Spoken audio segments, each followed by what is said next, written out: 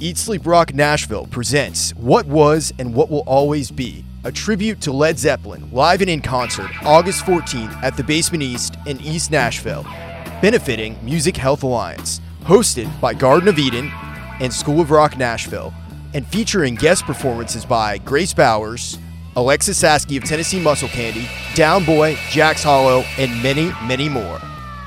Get your tickets now at thebasementnashville.com.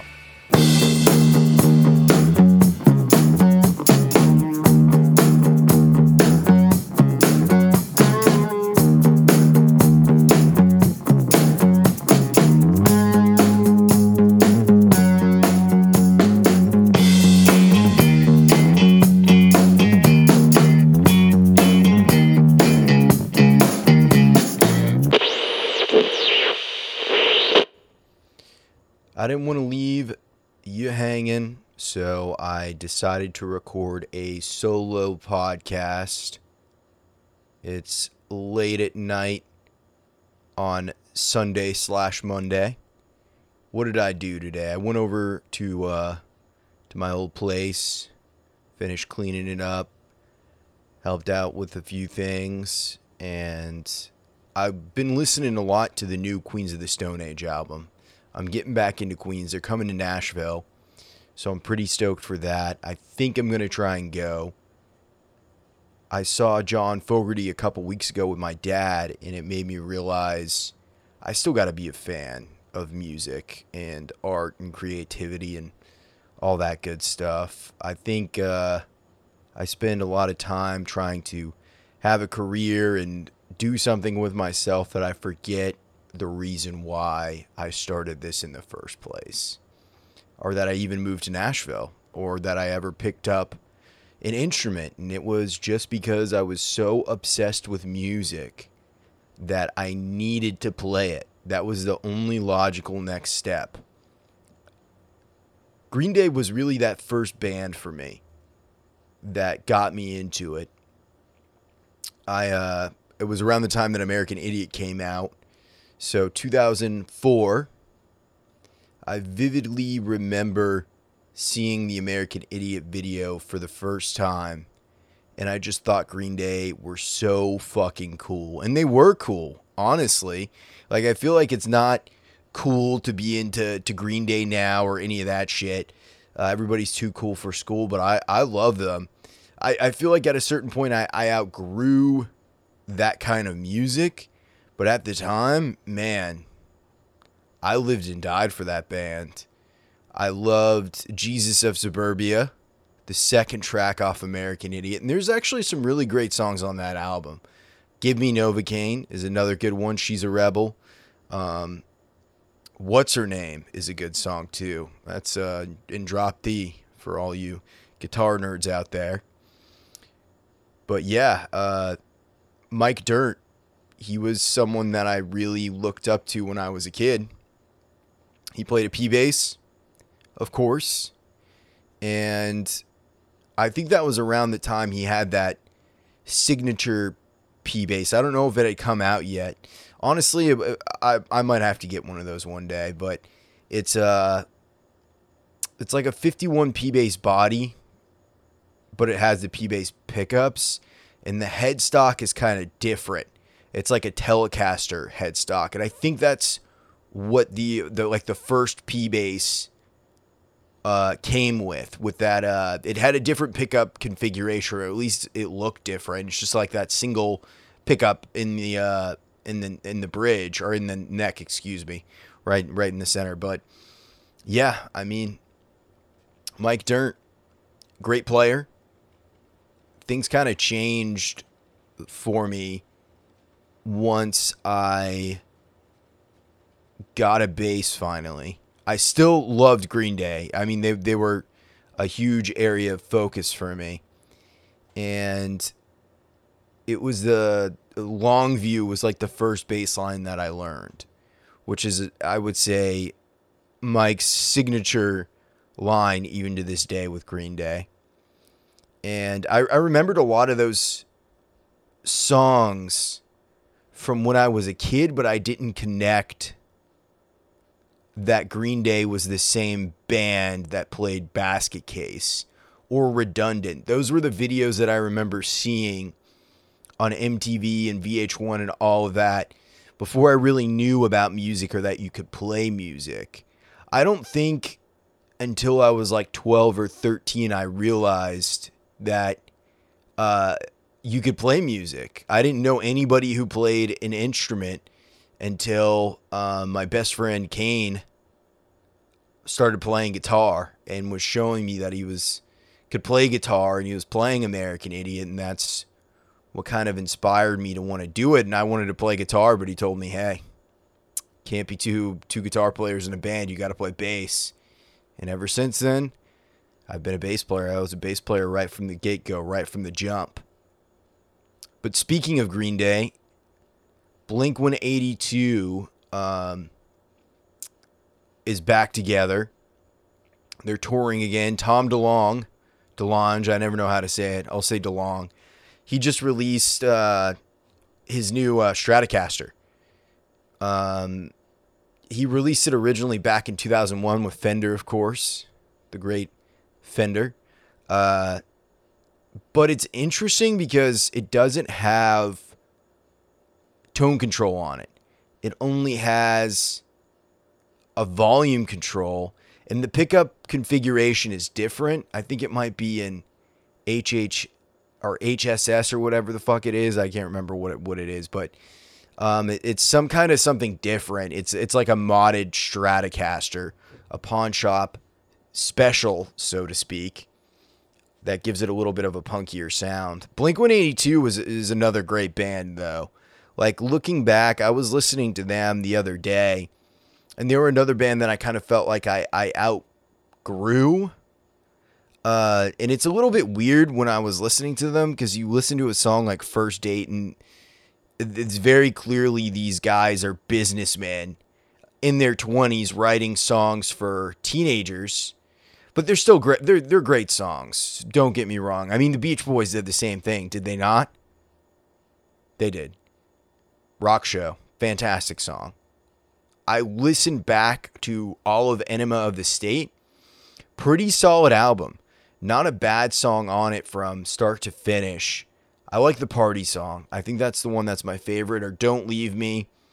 They have a pretty good collection of they have a good discography. I haven't been listening to the past couple of records they listened to or released, but I still was in love with them. And Mark Hoppus, he had a signature P bass with Fender. He's released several different kinds, but he also has, I think, like a Jag basses and stuff like that. But his original P basses that he released, I don't think that had a tone knob on it either. It's just a volume knob, and it has Seymour Duncan quarter pounders in it.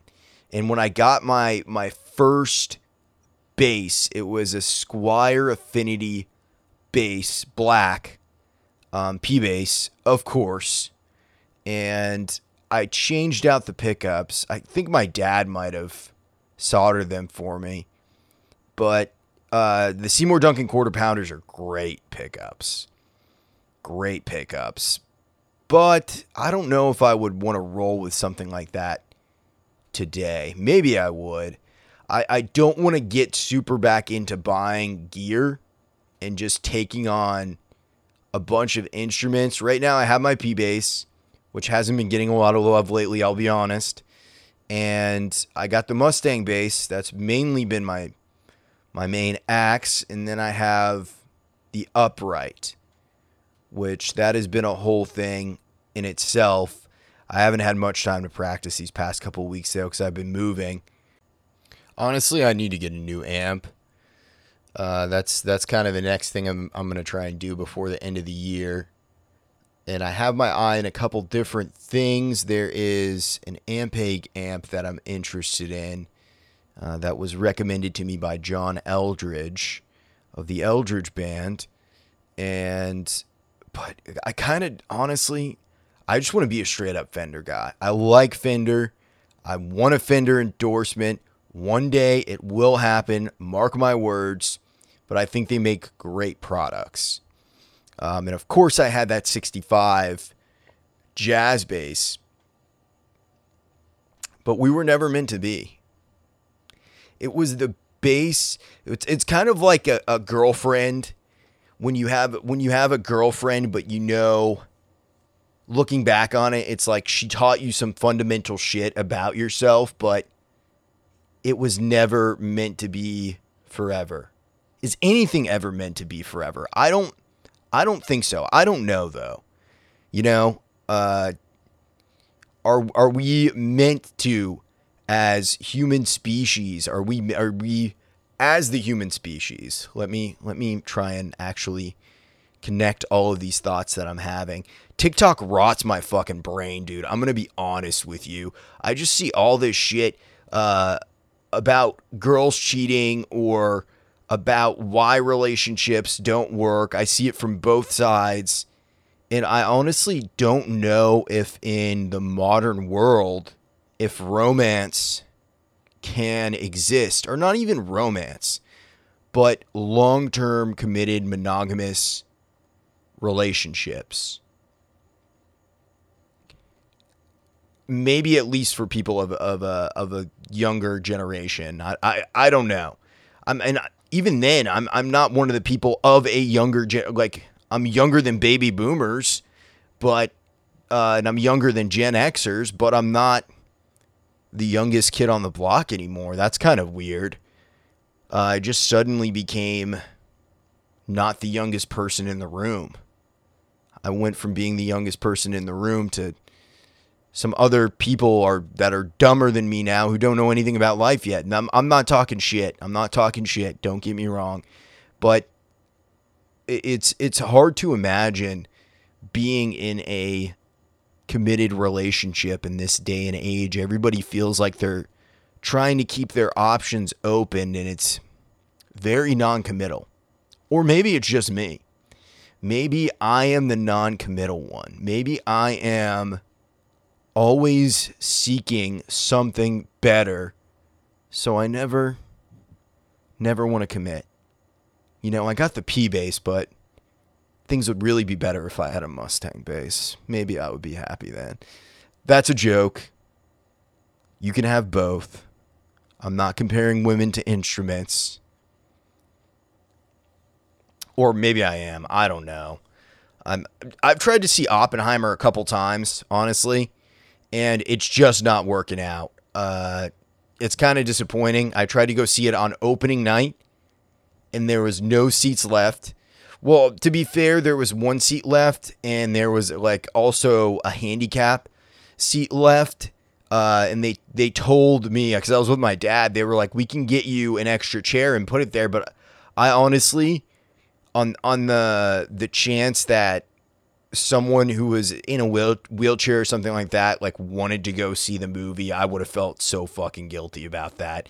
I just imagine going out to actually get popcorn or something, and then my dad's in there waiting, and I go out to the lobby and I just see this person, maybe this lovely couple, and one of them is in a wheelchair, and they say, sorry, hey, we're all sold out, and I would feel like a complete asshole. Is that far-fetched that I go that far in my mind whenever I'm in the position to make some kind of decision? I feel like I can make decisions very quickly and very easily sometimes, but other times, I don't know. I tend to overthink, so I'm trying not to think too deeply about things until more recon has been done.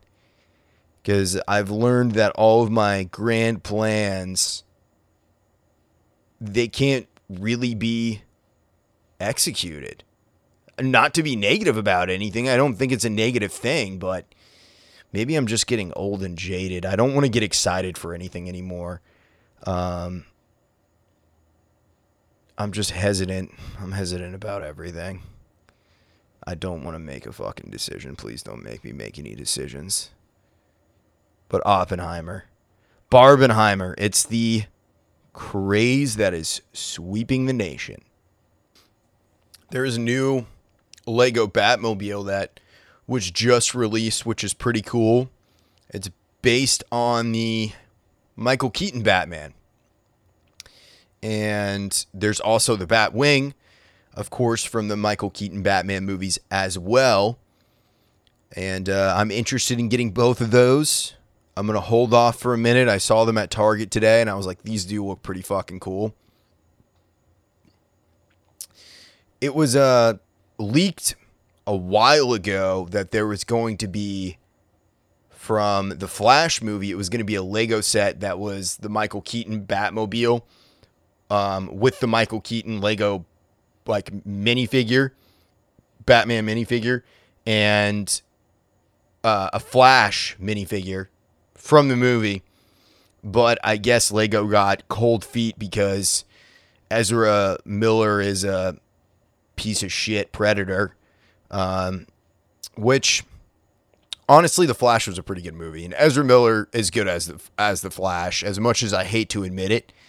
But it was cool to see Michael Keaton back as Batman again.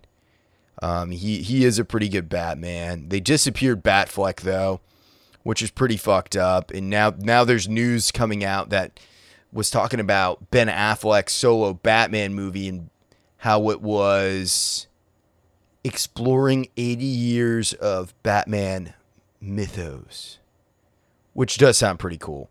Ben Affleck's the best Batman. There's a lot of people who probably disagree with that. There's a lot of people who probably agree with that. Batman v Superman, great movie. I love the scene in that when he goes to rescue Superman's mom. You know, Ben Affleck, he played a Superman. I can't remember what the guy's name was, but there's a movie called Hollywoodland, I think. And he plays this actor, I think maybe from the 40s or something like that, that he was murdered. The guy who played Superman, and it's all about that. So Ben Affleck has portrayed both Batman and Superman on the big screen, which is kind of cool. But yeah, he's the most badass Batman there is. He's a brawler. He fucking snapped people's necks without a fucking care, dude. Speaking of Queens of the Stone Age, I really do like their music a lot, but it's fucked up how Josh Homme kicked that girl in the face. And whenever I bring that up to rock dudes, they always get very fucking defensive. They're like, well, he kicked the camera. I had this conversation recently, and people were defending. There was multiple people defending the fact that Josh Homme kicked a camera, which fucked up this girl. And it's super sad, you know, because it's like I'm a huge Queens of the Stone Age fan. But in that instance, it's like, doesn't matter if you were drinking, if you were on drugs, whatever it was, you need to get sober and you need to get some fucking help. I'm not making a judgment if you like listening to Queens of the Stone Age. I get it. I just don't get how people can defend that kind of behavior, even if it's someone that they're really big fans of and that they like. The record that got me into Queens of the Stone Age was Humbug by Arctic Monkeys. I think that was my Queen's gateway drug. I knew No One Knows and Go With The Flow. I feel like they played those videos on Fuse a lot, which if you remember Fuse, it was like an alt music emo version of MTV.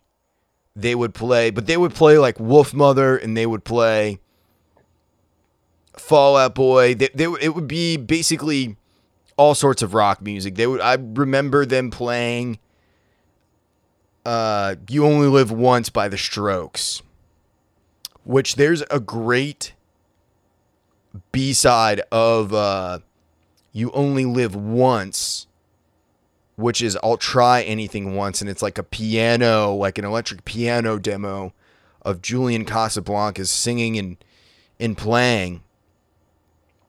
And it has different lyrics.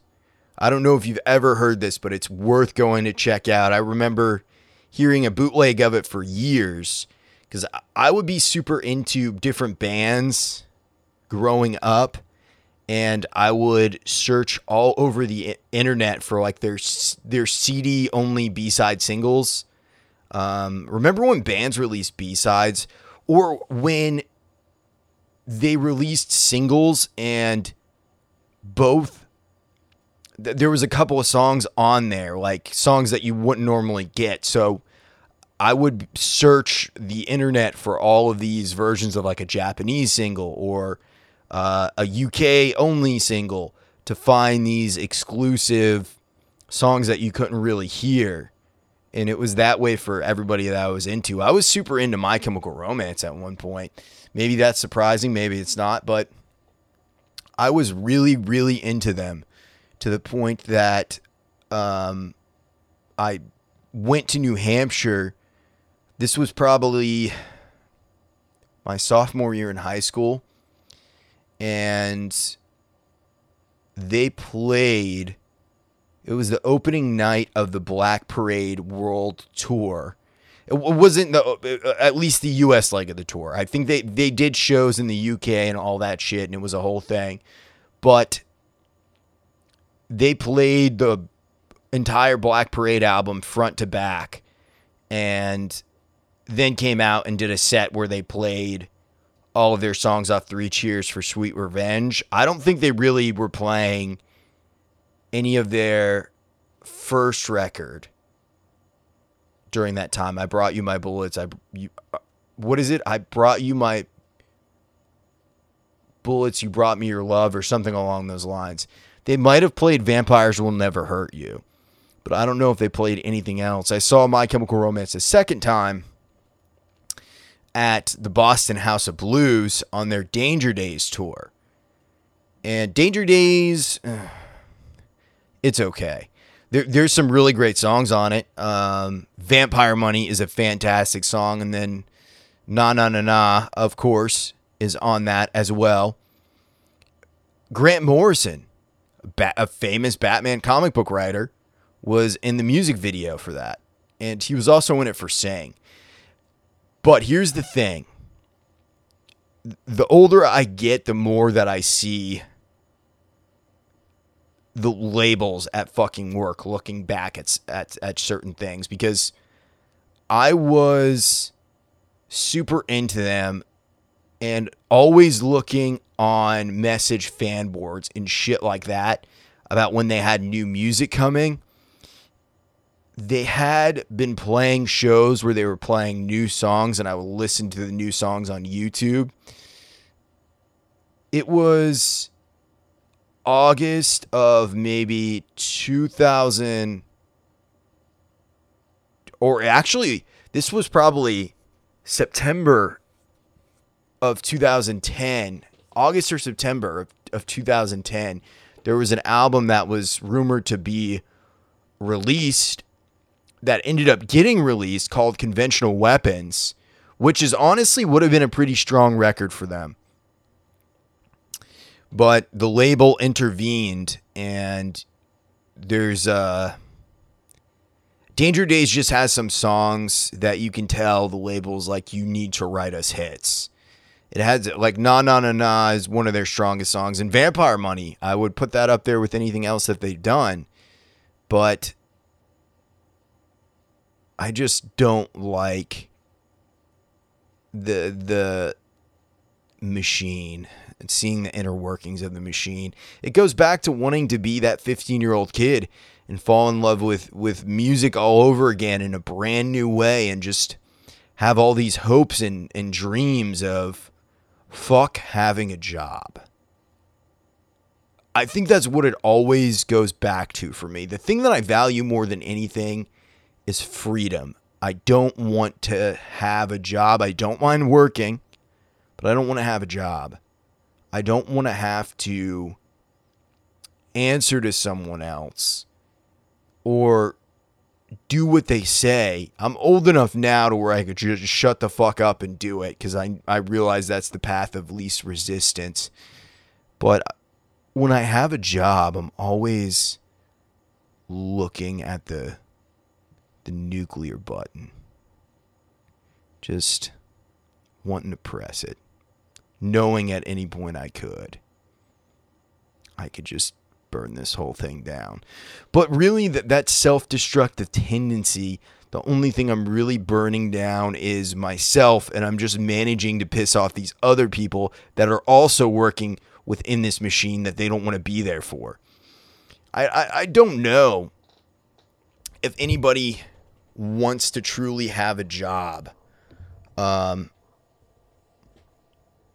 be good at something that you hate? Why?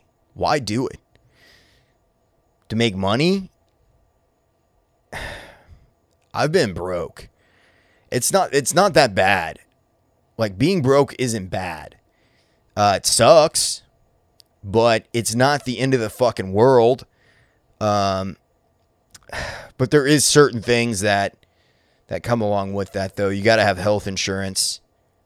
You got to have money to pay rent and to feed yourself, and for me to get haircuts. I'm not a man of complicated taste. Truly, sincerely. Once I find something I like, I just want to stick with that once I know what works for me. Dustin McKee always criticizes the choices of my things that I hit. He always says you get the same flavor every fucking time, and it's true, I do. I like routine, so sue me. The Yankees have been having a dreadful fucking season. Pretty much out of the postseason. They lost today against the Astros. Truly a shame. They split the series, which, honestly, not that bad. That they look like they're gaining some momentum now that they got Aaron Judge back. He's been out for a good portion of the season. I think anytime that happens, he's the captain, dude. This is his first year of his big contract, and who knows what's going to happen with the Yankees. Honestly, I wouldn't be upset if they didn't make the postseason. I would be a little sad, but I was so dedicated to baseball when I was a kid that I would cry if the Yankees lost. I just can't live and die by anything that much in my life that I don't have control over. Sports is that way for me. I can't be that loyally dedicated to something other than myself. Not to sound like an arrogant fucking prick, but myself is the only thing I can control. Maybe you guys feel the same way. I feel like there's a lot of other creative, artistic people that maybe listen to this show and feel along the same lines that I do. But honestly, who gives a fuck? What are your plans this week? What do you got going on? Do you got a gig, a job interview, a big date? I wish you luck if you do. It can be a little bit nerve-wracking doing new stuff. But it's always worth it just to try it. What's the worst that could happen? You could fail. And if you fail, is it really that bad? No. Your mom won't stop loving you. Your dog will still love you, but I mean, even Hitler had a dog. Let's be real about the dog thing for a second. Okay, I don't dislike dogs. But when people talk about their loyalty and all of that, well, Hitler had a loyal dog, Blondie. That was Hitler's dog's name, was Blondie. And that's what the band Blondie named themselves after. People thought it was Debbie Harry because of her blonde hair. But no, it was named after Hitler's dog. Jesus Christ, can you imagine a band doing that in Nashville, in the East Nashville scene? They would fucking kill themselves. Like, the people in East Nashville would literally fucking kill themselves if maybe I just named, I don't know, what would be really offensive to them? Well, Hitler would definitely be offensive, because that is offensive, but that's why fucking Blondie named themselves that. But what would truly upset the East Nashville establishment in air quotes. Maybe if I started a band called He Him and the No Nos. That's what I'll call my fucking band. What kind of music would we play? The He Him band. It's just got to be really obnoxious. It can't be death metal, because that's way too fucking obvious. It would have to be something. It would be like a Boy George and the Culture Club style band, musically speaking. Which Boy George has some great songs, I'm going to be honest. Even if he did chain one of his boyfriends to a radiator or beat the shit out of him. Again, another example of a great artist behaving badly. You know, to err is human. To forgive is divine. Snoop Dogg said that in the Starsky and Hutch movie. There was a lot of great movies in my childhood and in my teenage years, my adolescence, coming of age. I was in, I don't know, maybe 8th grade when that Starsky and Hutch movie came out. I can't remember if it was R-rated or not. There was like this whole wave of movies that was released from probably 2005 to 2010. I mean, I'm just giving to the end of my high school career, where there would be these PG-13 movies that would get released in theaters, and then there would be an unrated version that would get released on DVD. So you would see different movies, and it would have a bunch of F-bombs and different shit in it. But there was a lot of great movies from those times. Great comedies, too. Anything, I think, with Vince Vaughn in it was good. Like the Wedding Crashers, great movie. What else was good? I saw You, Me, and Dupree in theaters. That's not a Vince Vaughn movie, but it featured Owen Wilson and Seth Rogen and, what's his name? Matt Dillon, who was in The House That Jack Built. Have you guys ever seen The House That Jack Built? It's a fucked up movie. A movie like that, it makes me question myself and whether or not I like it. Straight up, there's a scene in that movie where Matt Dillon chops a girl's titty off. Clean off. And it shows it. Speaking of movies that have an unrated version, that has an unrated version. That shows him as a little boy. He's a serial killer. Matt Dillon is a serial killer, similar to like Ted Bundy. The movie takes place in the 70s. And you watch him do all these horrific things throughout the entire film.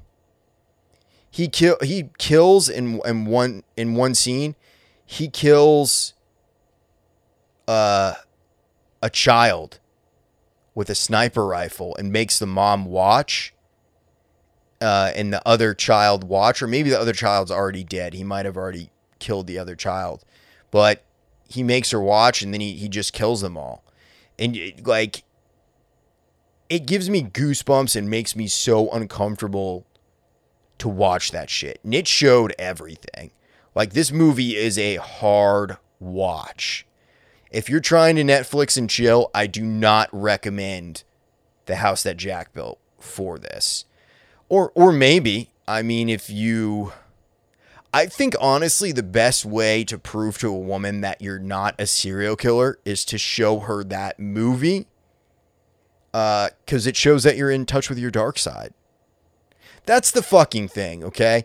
You got to be a little bit in touch with the darkness. Here's a broad stroke judgment for you. I feel like I personally can't trust anyone who hides their darkness. And I wouldn't consider myself a very dark person.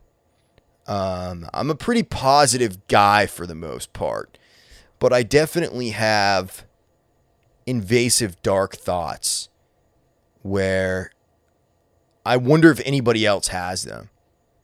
You know what I mean? Like the fact that the house that Jack built was even made. Like, if you watch the trailer, the thing that I love about it, there's an overhead narration. I think it's Lars von Trier who gives a narration for it. And this movie, I probably critically panned for the most part because it showed a lot of violence against women and some violence against children. Violence against white women is not allowed in America. Straight up. But the girl who had her titty chopped off in the house that Jack built was also in Under the Silver Lake, which is something I watched a couple of months ago, and it feels like a twin to Inherent Vice. I don't know who the director was of Under the Silver Lake, but it stars Andrew Garfield, and basically it's a noir movie in LA, and this neighbor girl that he has completely disappears when they were supposed to hang out the next day, and Andrew Garfield goes on this hunt to try and find her, and it just leads down these different rabbit holes that basically ends that this girl was taken, or voluntarily went, actually, with this billionaire guy underground to live in this bunker to live out the rest of their days. It's like a tomb, and they had all these modern conveniences. They had television down there. They had all the food that they could ever need. It was a billionaire and three women. And you just wonder how people are convinced to do things. But I think in that movie, Andrew Garfield was schizophrenic and he was imagining everything. I don't think it was real. There's a whole online community that breaks it down. I've watched a bunch of videos on it. I like it when you can go on YouTube and you could search for the underlying meaning of movies. I feel like I'm too dumb to understand sometimes. It takes me a minute to really grasp what's going on. I might just be retarded, though. Well, shit, you got me rambling tonight. This is a complete stream of consciousness. It is 1:38 in the morning. I should probably go to sleep. I hope this week is a good week for you. I'm going to see the Black Keys with Danny, which I'm very excited for. They're playing at the Brooklyn Bowl. What else is going on? I'm doing some musical things. Probably going to be practicing upright bass, working on the D-flat major scale. Definitely a difficult one. But other than that, come check me out on Sundays, playing with the Reveal on occasion. Happens every now and then. Can't say it's going to be every Sunday, but I have Sundays free now, so I'm going to try and play with them a little bit more. Keep getting my feet wet. And September 28th, playing at Cheekwood Botanical Gardens with the Fundamental Sound. Dan Klug, who is a Poptimist alumni, hit me up and asked if I would be interested in playing with them at this gig. And I said unequivocally yes. His music is fantastic. Go check it out. And I think James Varner, my super smang bro, is going to be the drummer on that gig. So I'm pretty excited because I haven't played with James in a minute. I do love James. Everybody loves James. He's fantastic. Fantastic drummer. But that being said, it's time for this little Poptimist to go to bed. Keep on dreaming. I'll see you next week.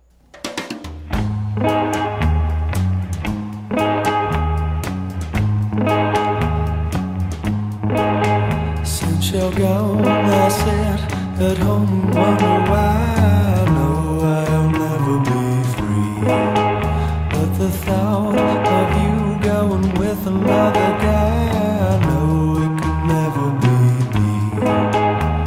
You took our ring and pawned our love away. What can I say? I am left behind. So I take a drink, another cigarette. I can't forget that you once were mine. What can I say? I guess it wasn't meant to be. Oh, now you know it's just your love is like a drug.